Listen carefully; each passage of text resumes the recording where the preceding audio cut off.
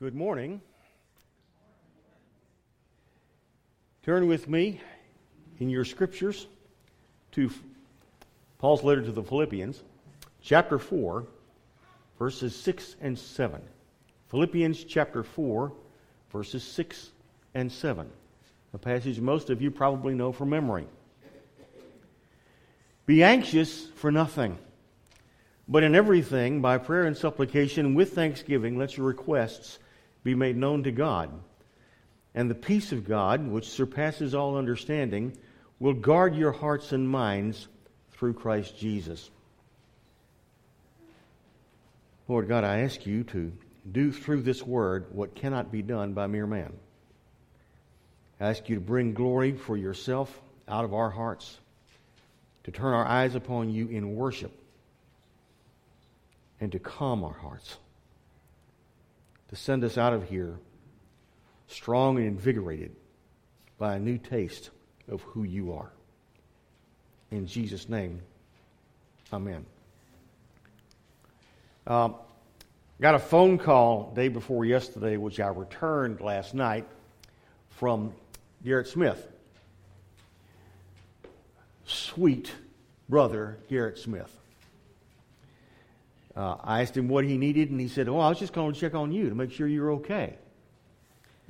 I said, yeah, I'm doing fine. He said, yeah, I know you got this short notice to get into the pulpit. I knew you'd be working hard to put something together, and I just want to make sure you weren't anxious. At which point, I busted out laughing the same way you did, because I knew something that he didn't know. I was camping out in Scripture's anti-anxiety medication. Be anxious for nothing. Not long ago, my wife Julie and I watched a movie called Mine. I don't remember all the details. Pretty good movie. Not a fantastic movie, but a pretty good movie.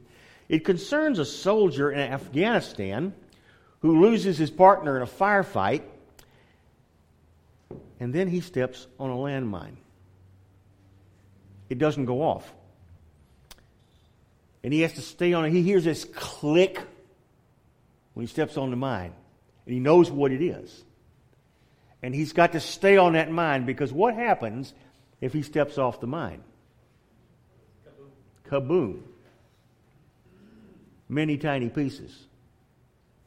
And he doesn't want that to blow up in his face like that, so he stays. He stays for 52 hours on that mine. That is approximately a long time. 52 hours. And the movie takes us through the harrowing visions that this poor tortured soldier faces, as he can't move in any direction for hour after hour, and actually day after day and night, in heat, in cold, fending off hungry animals. Good to have an M16 when there are wolves coming after you. Sometimes even dealing with enemy machine gun fire in a situation where he can't take cover.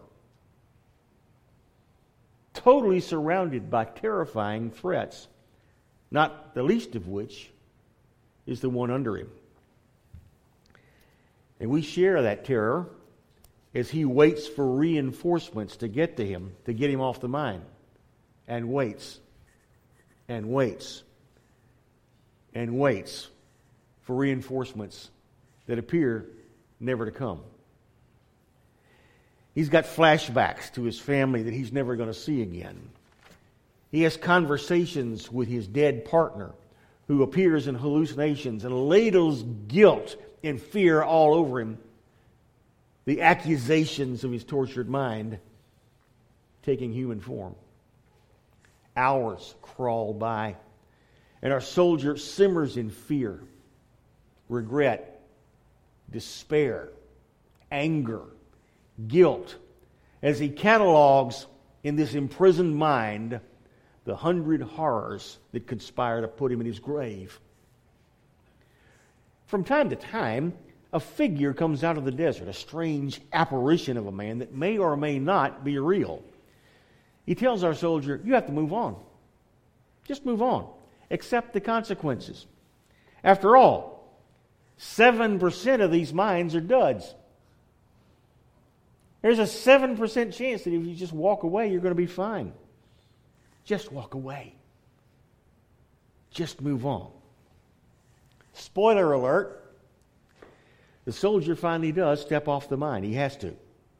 And when he steps off the mine, nothing happens. It was a dud. And that one step totally reframes everything that happened before. It turns out that all the horrible possibilities that had made the last 2 days a nightmare were nothing but phantasms. He had been imprisoned in a little tin box for nothing. But he heard the click. Few, if any, of us have had so much apparently legitimate cause for anxiety as this soldier in our movie, standing on his mine. But many of us have minds of our own, which in their way and on their scale paralyze us with fear, paralyze us with anxiety. In our own worlds, each of us hears that click of the landmine trigger under our feet. We go to the doctor, click. We look at our bank account, click. We see our children drift from the faith, click. We feel growing aridness in our marriages, click. We hear rumors of cutbacks and layoffs at work, click. We watch the news, click. We wonder why there's so much suffering in the world and when it will be our turn to endure it, click. We remember that we must die, click. To help us live on these things, to live on these minds, we turn in all directions. Some of us become radical control freaks, desperately trying to make sure that life behaves itself by rushing around supervising every detail of our existence and everybody else's for that matter, terrified by the possibility that somehow, somewhere, there is a subatomic particle that's doing something without our permission. I know this person. Do you know this person? Others of us curl up in a fetal position, completely unmanned by the slightest inconvenience, hag-ridden by the inevitability that something is going to go wrong, and we don't know what it is, and we don't know when it's going to happen, and there's nothing we can do about it. And we don't have the mental, spiritual, financial, physical, emotional, or mental resources to deal with it. And we know it's coming, and we know we can't handle it. Scripture knows this whole thing really, really well, both sides of it. For example, we have Martha. You remember Martha? I call her the matron saint of anxiety.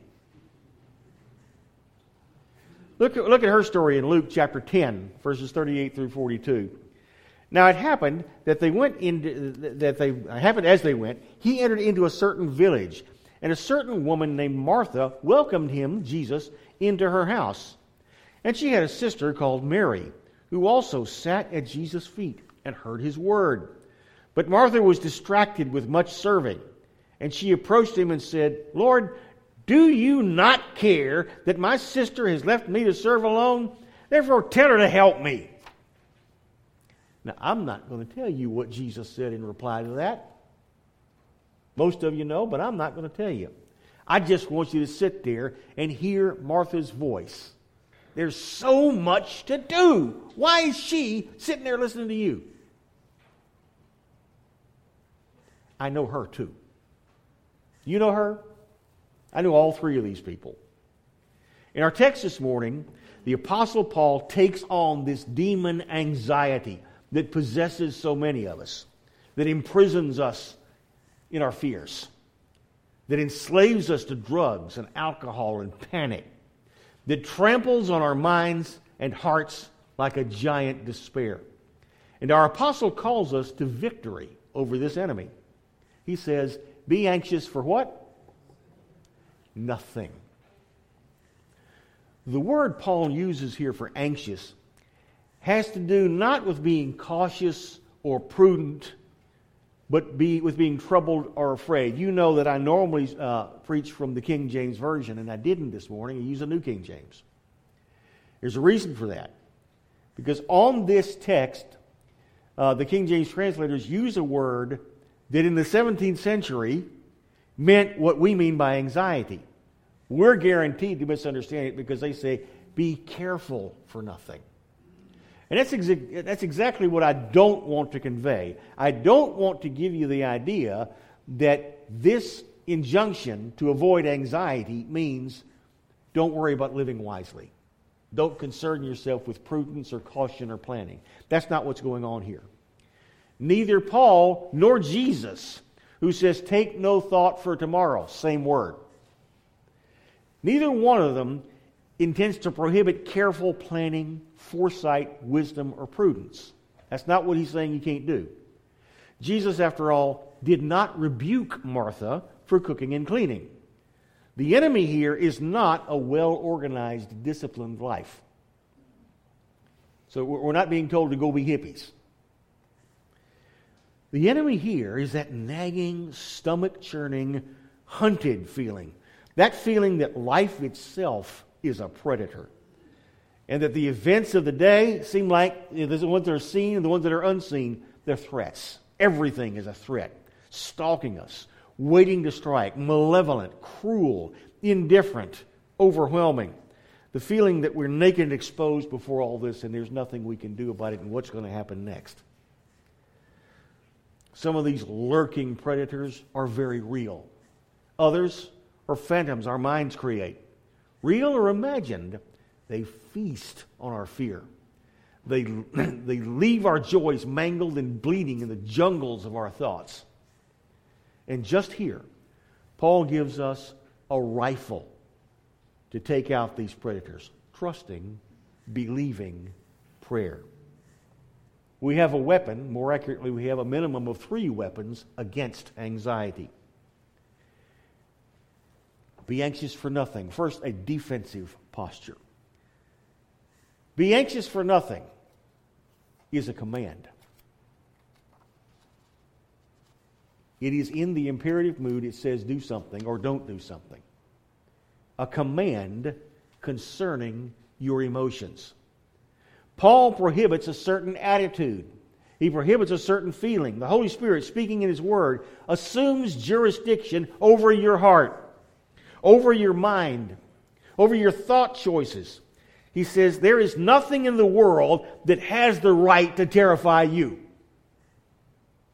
I'm going to say that again. There is nothing in the world that has the right to terrify you. You've been given a command to stand in the face of everything life can throw at you and say, is that all you got? And you've been given the resources to do this. Now, before you knew God, there was the infinite wrath of a provoked justice hanging over your head. And if anything, you weren't afraid enough of that.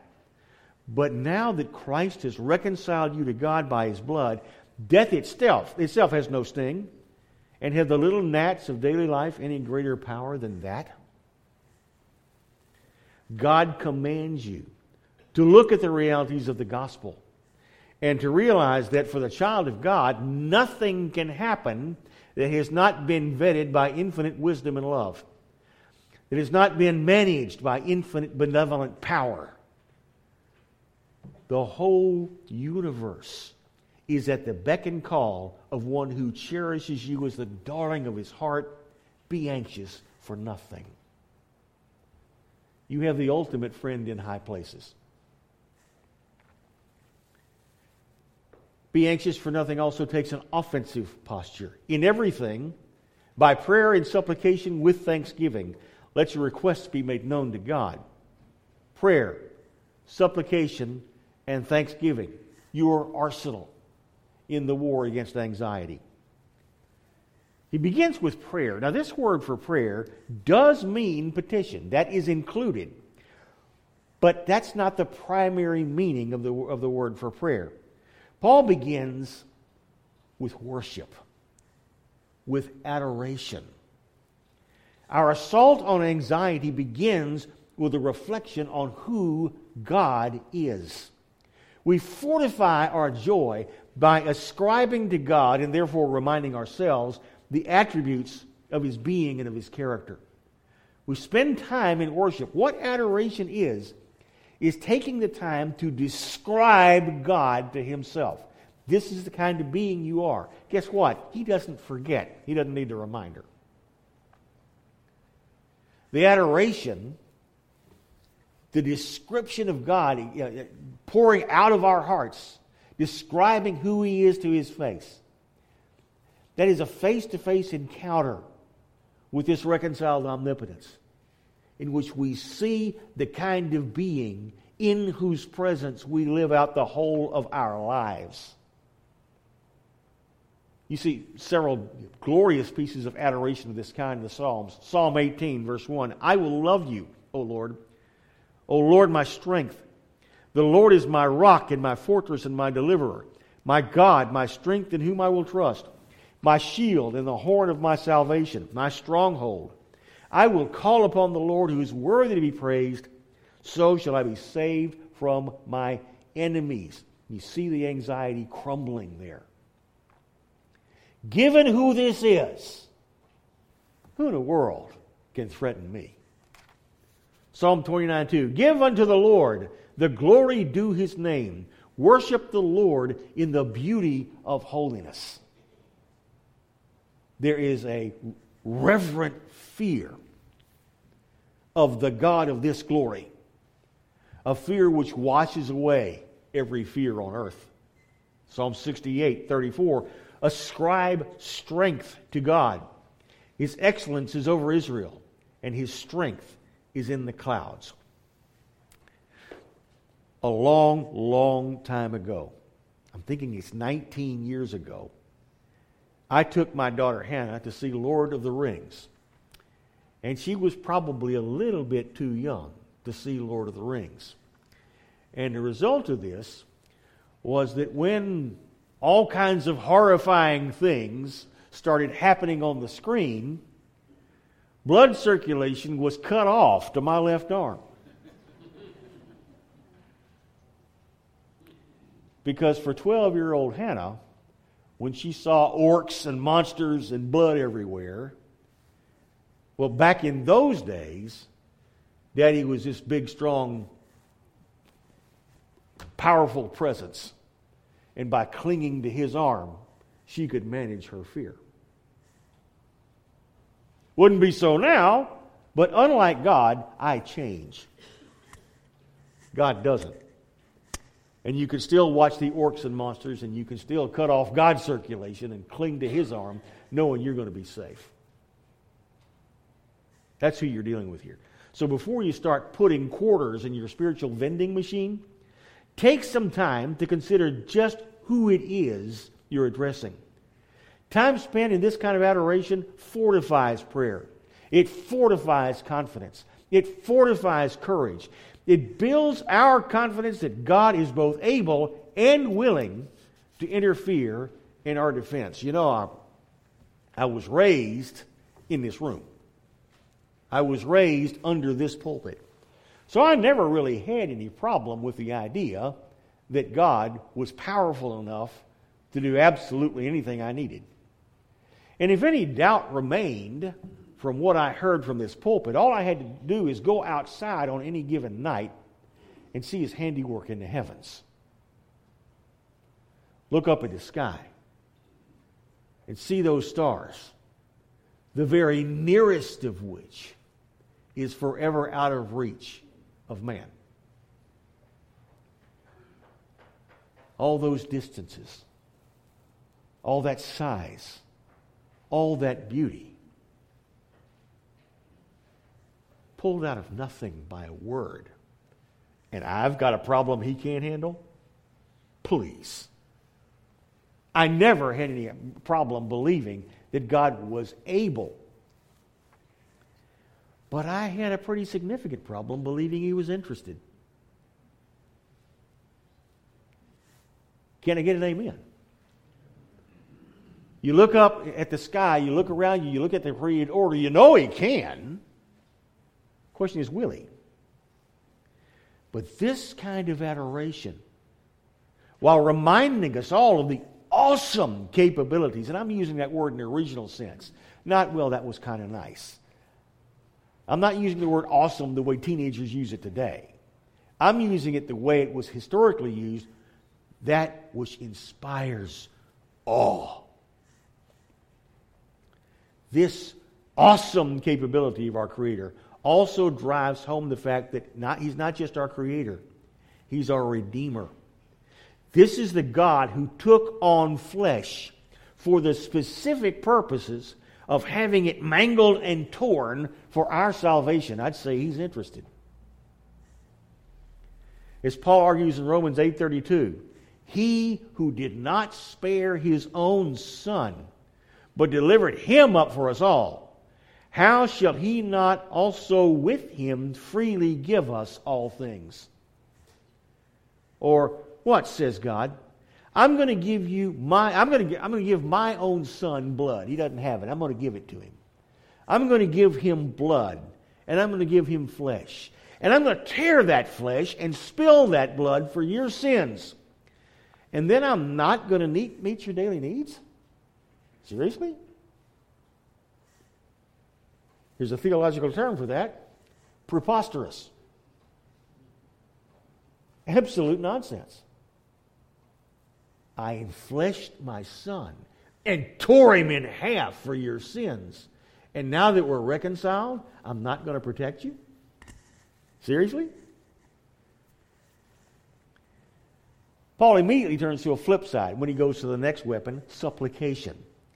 Supplication is an acknowledgement of our own need, of our own poverty, of our own insufficiency. It is in many ways the polar opposite of adoration. Where adoration locates all of our resources in God, His power, His faithfulness, His love, supplication abandons all hope in the self. It's a confession of our entire dependence, an affirmation of entire trust, which is a different kind of adoration. It's a confession of total dependence and an act of childlike faith. Resting on this foundation of adoration, which brings us face to face with the reliable, trustworthy God, supplication places all in His hands. Believing, resting, trusting, relying, knowing Him as the shelter of our body and soul. God is incomprehensible, and I may not understand His answers or His actions, but I can rest in His promises and His character. Is there any remaining doubt? Well, if there is, Paul gives us a third weapon to demolish it. We've got adoration, worship. We've got supplication. And we've got thanksgiving. You see, adoration looks up to God in His glory and power. Supplication looks into us in our need and dependence and our insufficiency. Thanksgiving looks back to what God has already done in the lives of His people. On the one hand, the generosity of God imposes upon us a moral duty to approach Him in a spirit of gratitude. He is so kind to us. He is so good to us.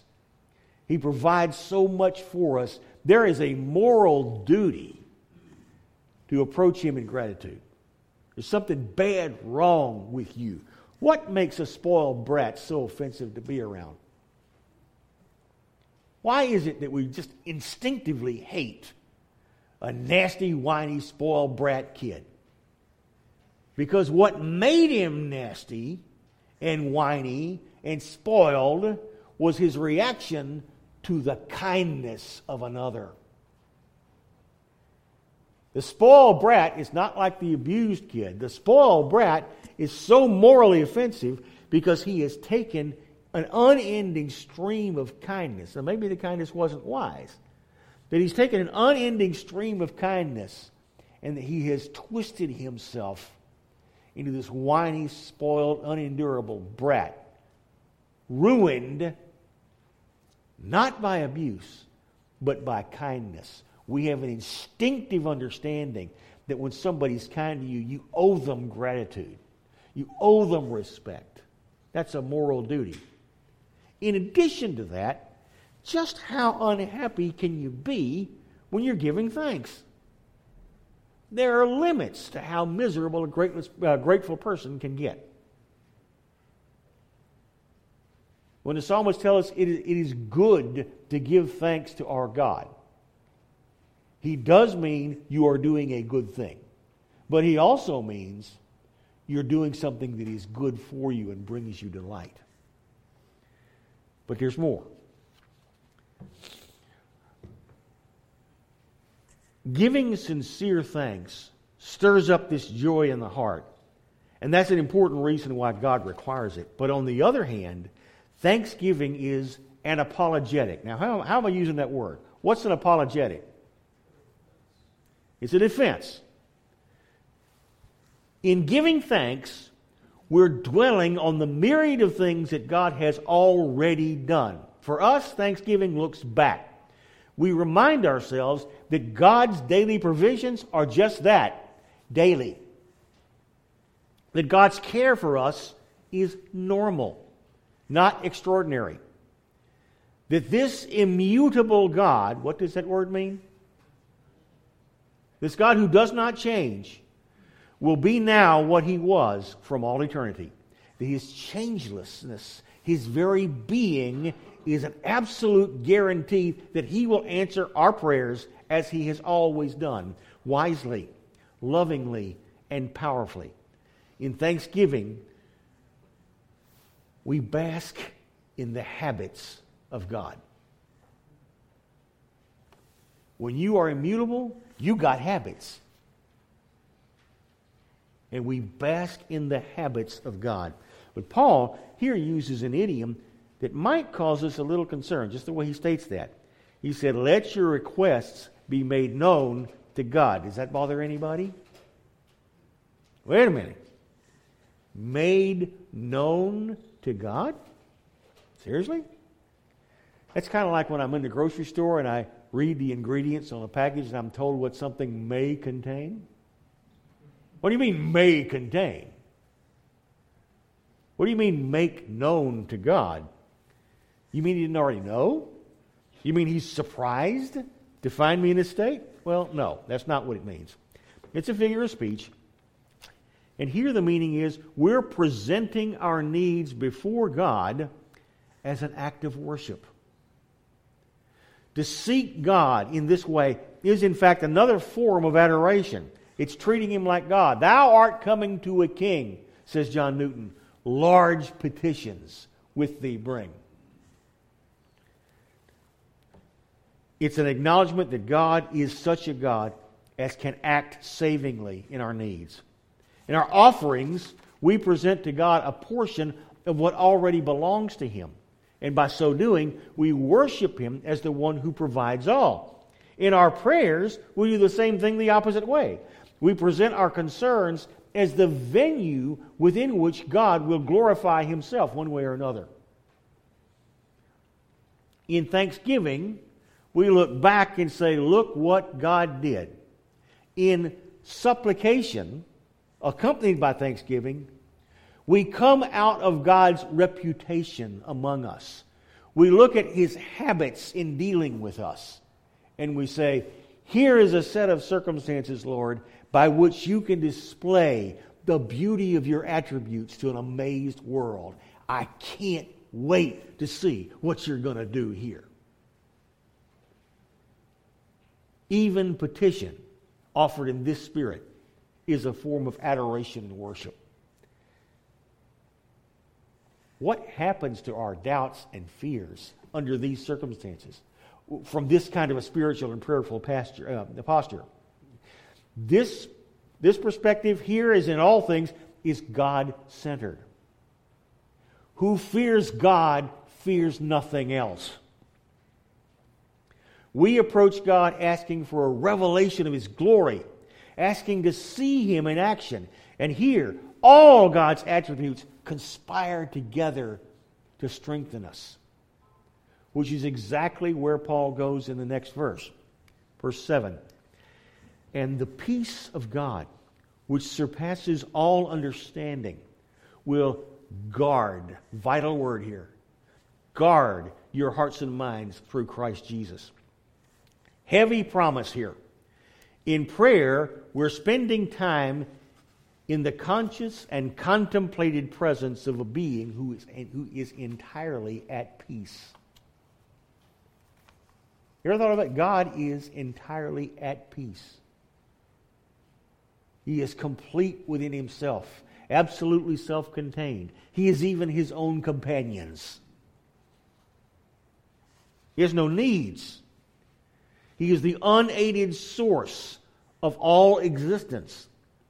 Here, Paul promises that this absolute composure and rest will be ours.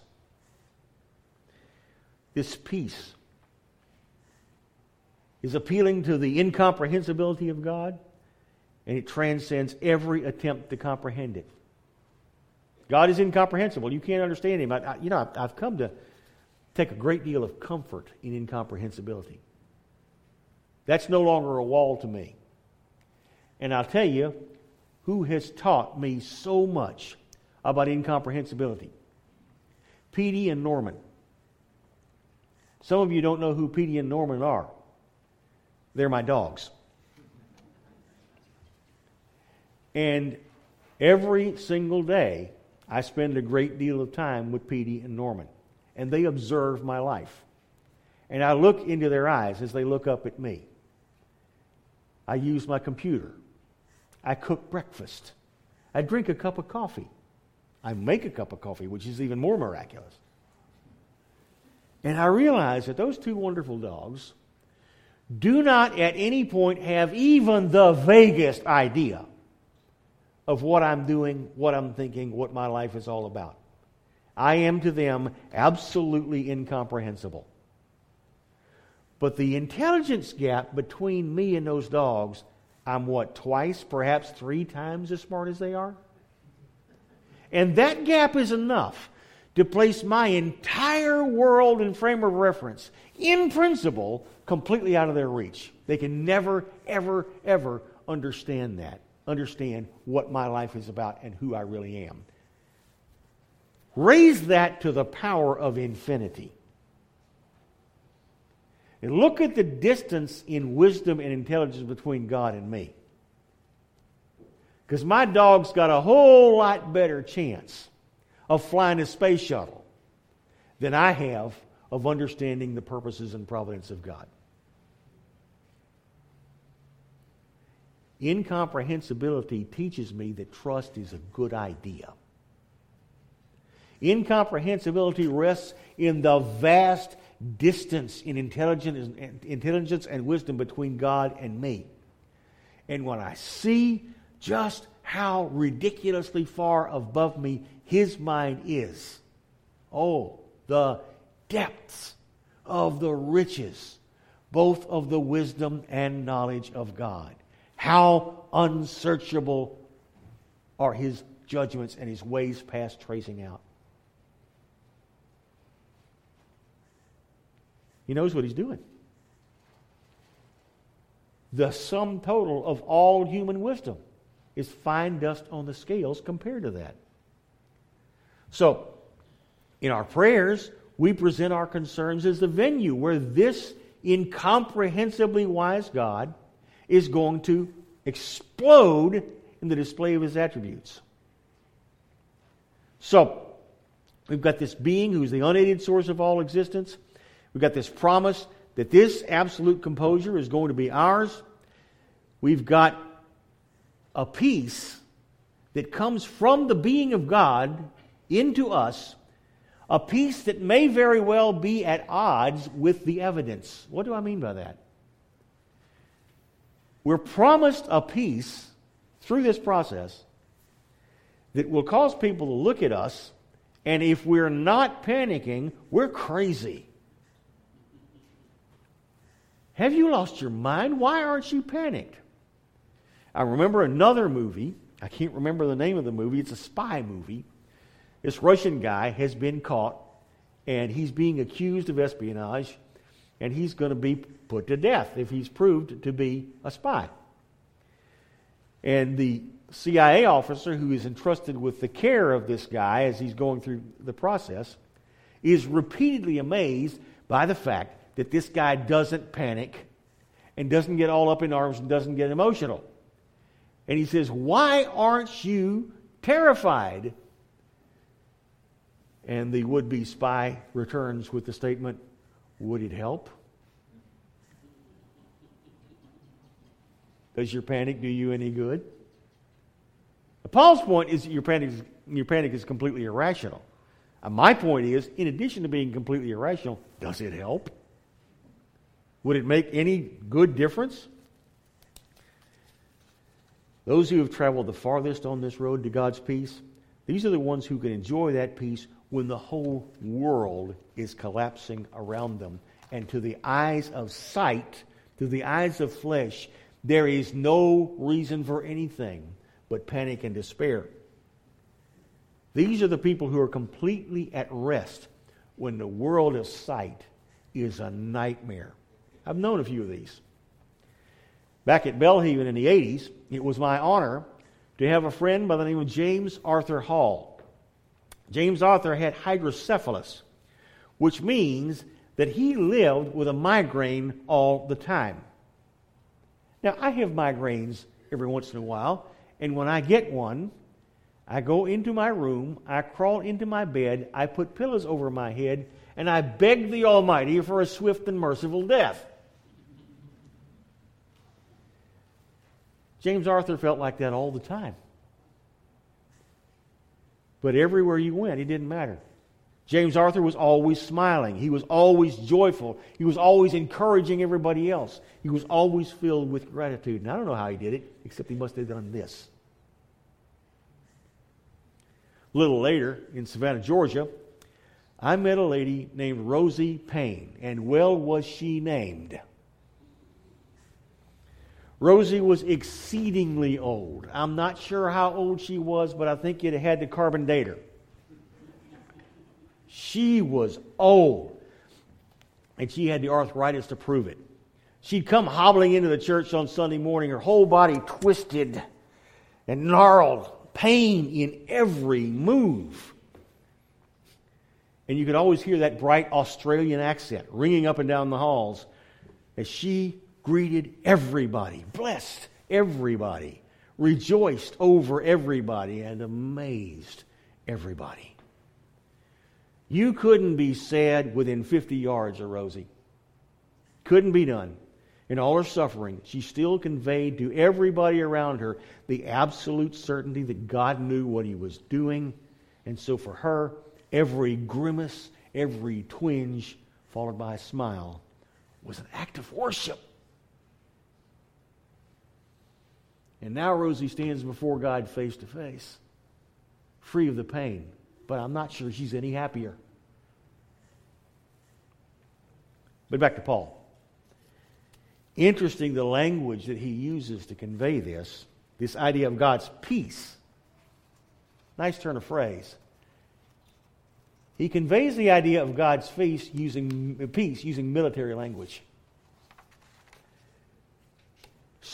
The peace shall guard your hearts and minds through Christ Jesus. We're not promised that there will not be any problems. As a matter of fact, quite the opposite. We're guaranteed problems. There's going to be problems. Already twice in this epistle, Paul has talked about the kind of difficulties Christians are going to face. This is a 4-page letter in which Paul uses the word joy and other forms of that word 16 times. He alludes to joy 4 times a page. His English teacher might have called that redundant. It's everywhere. But he ends the first chapter like this: "For unto you it has been granted not only to believe in His name," but wait, no, there's more. Unto you has been granted not only to believe on His name, but to suffer for his sake. And that's presented as a privilege. That's presented as a delight. And then chapter 3, Paul comes back and says, these are the goals of my life. This is what I want to happen. That I may know him and the power of his resurrection and the fellowship of his suffering. Look where he's going in that phrase. I am energized by the energy that brought Jesus Christ out of the grave. I'm guessing some serious voltage was involved in that. But on top of that, what is it that Paul looks forward to? What is it that he encourages us to look forward to? Guess what? We're going to get to suffer. And why is that suffering going to be so good for us? That suffering is good for us, not just because it builds character and discipline. Okay, that's true. And that's a really good Calvinistic way to look at it. Nice grim reformed approach. Okay, we're going to suffer and it's going to make us stronger. It's either Calvinistic or Nietzschean, depending on your point of view. But he's not grim about it. It's not just the exercise of the soul. God in the flesh suffered. And I get to be with him in my suffering. And while I am suffering, he is my companion and my company. And he is precious to me, and I to him. And he embraces me, and he feels my pain with me. Anxiety is usually the feeling we have when we think we're going to suffer. But Paul flips that on its head and says, suffering is a privilege because it glorifies God by revealing his character in you. It strengthens you by making you deeper and richer in his presence. But it is an opportunity, a venue for the companionship of the God who bled out for your sins. You get to delight in his presence and enjoy his companionship. And the venue where that happens is your pain. Paul is not a masochist seeking suffering and desiring to get hurt.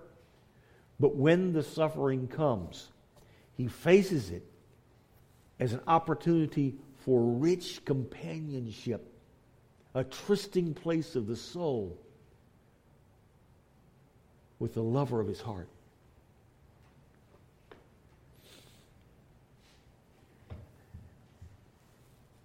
We're sent into battle. The word guard quite literally means to garrison, to leave troops in the defense of a position. Difficulties assumed. But in the scope of Pauline thought, given such ideas as union with Christ and the intercession of the Holy Spirit, the garrison here is none other than the Holy Spirit himself. That's the soldier that's been left to guard us. The Holy Spirit himself is alive and active within us, supplying us with this peace of God.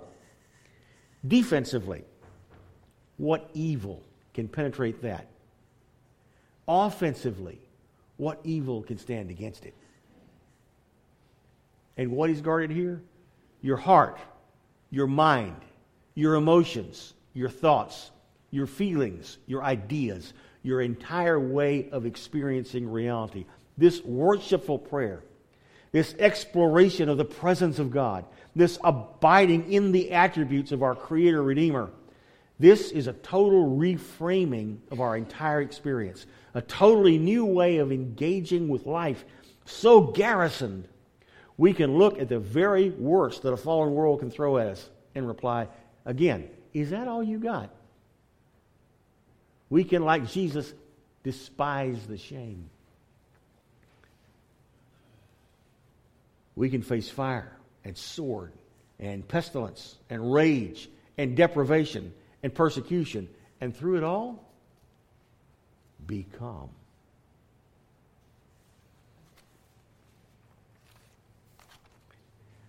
In another place, and here I'll close, Paul describes this peace in another way. 2 Corinthians 4, verses 8 through 10. We are hard pressed on every side, yet not crushed. We are perplexed, but not in despair. Persecuted, but not forsaken. Struck down, but not destroyed. Always carrying about in the body the dying of the Lord Jesus, that the life of Jesus may also be manifested in our body. So here's the Bible's anti-anxiety medication. Worshipful, adoring, grateful, God-centered prayer, by which means the Holy Spirit Himself builds a fortress for your heart and your mind and gives you a peace that no mere human being will ever understand. When you hear the click of another of life's landmines, diffuse that mine here. Lord our God, we thank You for this peace that passes all understanding. We thank You for this fortress of the soul. We thank You for the absolute reliability of the promises You give us in Your Word, promises You have carved into Your very character. We thank You that who You are is a guarantee that You will keep Your word. And that a covenant-keeping God loves us and will allow us to suffer no real harm, but will bring us through absolutely anything, all the way to death. In Jesus' name, amen.